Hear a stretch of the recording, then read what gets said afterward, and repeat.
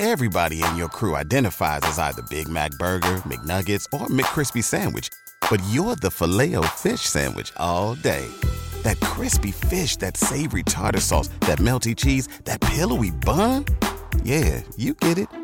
Every time. And if you love the Filet-O-Fish, right now you can catch two of the classics you love for just $6. Limited time only. Price and participation may vary. Cannot be combined with any other offer. Single item at regular price. Ba-da-ba-ba-ba. Well, as expected, a cold start this morning, cold enough for a bit of light frost well inland, mainly to the west of Interstate 95 and especially closer to Highway 301, but it's going to end up being a splendid day today.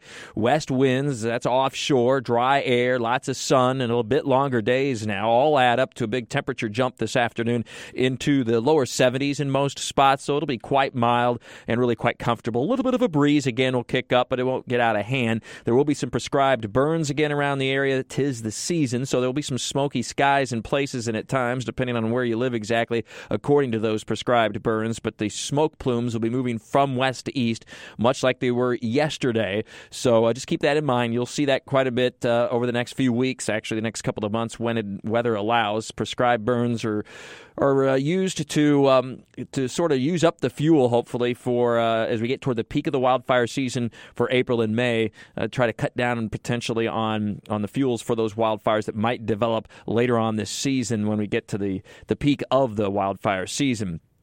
Otherwise, it's gorgeous this week. We, of course, have the ever-increasing pollen, which will become just more and more of a problem as we go through February and into March. Pine pollen now, soon to be oak pollen, but dry through the end of the week, and temperatures that'll top out in the 70s. A weak cool front will move into the area on Saturday, but I emphasize weak. There'll be a wind shift to onshore out of the northeast, and with water temperatures that are only in the low to mid-60s, that will make a difference, especially at the beaches. So Saturday, high temperatures at the beaches and the coastal areas will be in the 60s. Inland, it'll still manage to get to about 70, but it'll be 5 or 6 degrees cooler than what we'll experience much of the middle and end of this week. And it looks like that continues into Sunday, although an approaching disturbance to our north and west should help winds become more southeast Sunday afternoon. That means a little bit warmer temperatures. But that storm system for the end of the weekend and early next week looks to stay mainly north and west of Jacksonville. I don't think we see significant rain in Jacksonville anytime soon. Probably have to wait at least 9 to 11 days or so, about the middle and end of next week, perhaps.